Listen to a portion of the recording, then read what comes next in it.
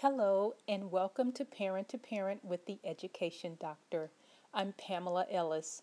In this episode, I want to talk with you about the SAT subject test, whether your teen should take it, and when should it be taken. During a recent talk with parents of 11th graders, a question was asked about the SAT subject test. The parent blankly asked verbatim, "What is a subject test?" Now, that question reminded me to not take for granted that every parent is informed on all the varied tests in college admissions.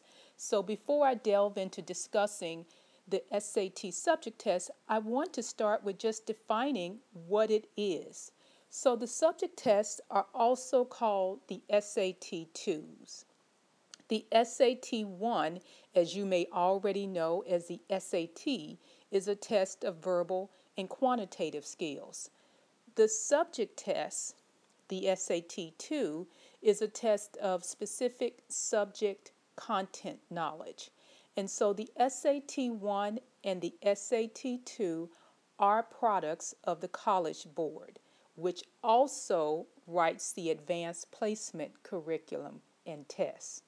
So, therefore, the subject tests that are tested in SAT 2 are often similar to the AP subjects. So, for example, if your teen is taking AP US History, that's a popular one, and it's funnily called A Push, then they may consider taking the SAT subject test in American history as a way to demonstrate their knowledge in that subject area. Now, the key difference in an AP test and a subject test, however, is that the subject tests are used in college admissions, and the AP tests are most often used for college course placement. So, another example that I will give you just to illustrate how the different tests are used is that let's say your teen is taking AP US History, and so they will take the AP US History test in May of their school year. Now, if they score a 4 or 5 on the test, they can report that test score to the college where they're enrolling, and the history department may allow your student to take a more advanced history class, or perhaps they will grant some college credits for that 4 or 5 that they earned on the tests. And this is a way that they demonstrate their knowledge in that subject area. Now, the subject test, on the other hand, would be submitted as part of the college application. And some colleges may recommend or require that students take a subject test to show that they're ready for college level work. And the score range for the subject test is the same as the SAT 1, which is 200 to 800 points. And so, again, the subject test will be used in the college admissions process. They'll include it and note it on their application.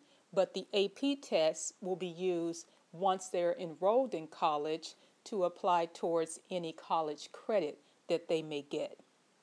So that's kind of the overall difference. Now, I want to talk a bit about when to take it. And there are a couple of different things to think about when you're considering when your teen should take it, if you've decided that yes, they should take it.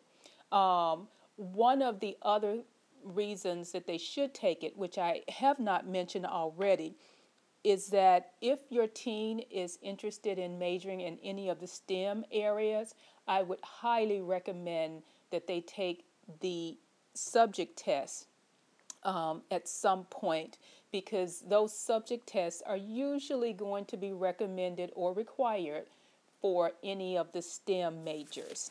So if you decided that yes, your teen should take the subject test in addition to any other test they may take for college admissions, here's how to think about the timing of when they should take it.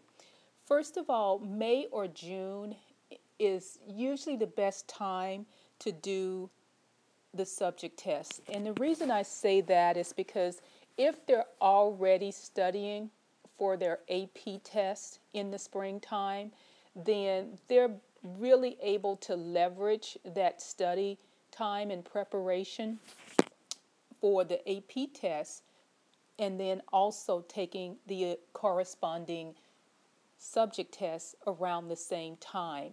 And most of my students, I will recommend that they take it in either May or June. Usually, that AP chemistry test is taken that first week on that Monday, generally in the schedule. And so I have had students take the subject test in chemistry that Saturday preceding, if you will. And so that will usually be the May subject test date, and then some may actually wait until June. But again, they're already studying the content and will be pretty well prepared for taking it. The other one to think about in terms of from a timing perspective is the Math 2 subject test. So there's a Math 1 and a Math 2. I really don't have too many students that I would recommend take the Math 1. They generally take the Math 2.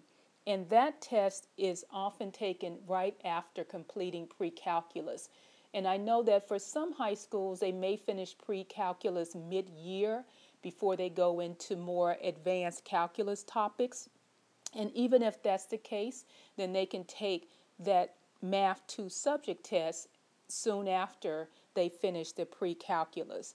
And I tend to recommend that because oftentimes when I've had students who waited into, when they started taking more advanced calculus to take the Math 2 subject test, they often have forgotten some of the information, and I think that their test scores weren't as high as they would have been had they taken it closer to when they completed the pre-calculus course topics.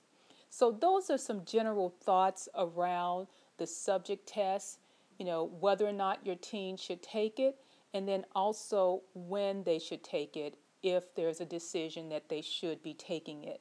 So I hope that this was helpful for you. If you have any questions, please reach me at Dr. Pamela at compasscollegeadvisory.com. So thanks for listening to this episode of Parent to Parent with the Education Doctor. Take care.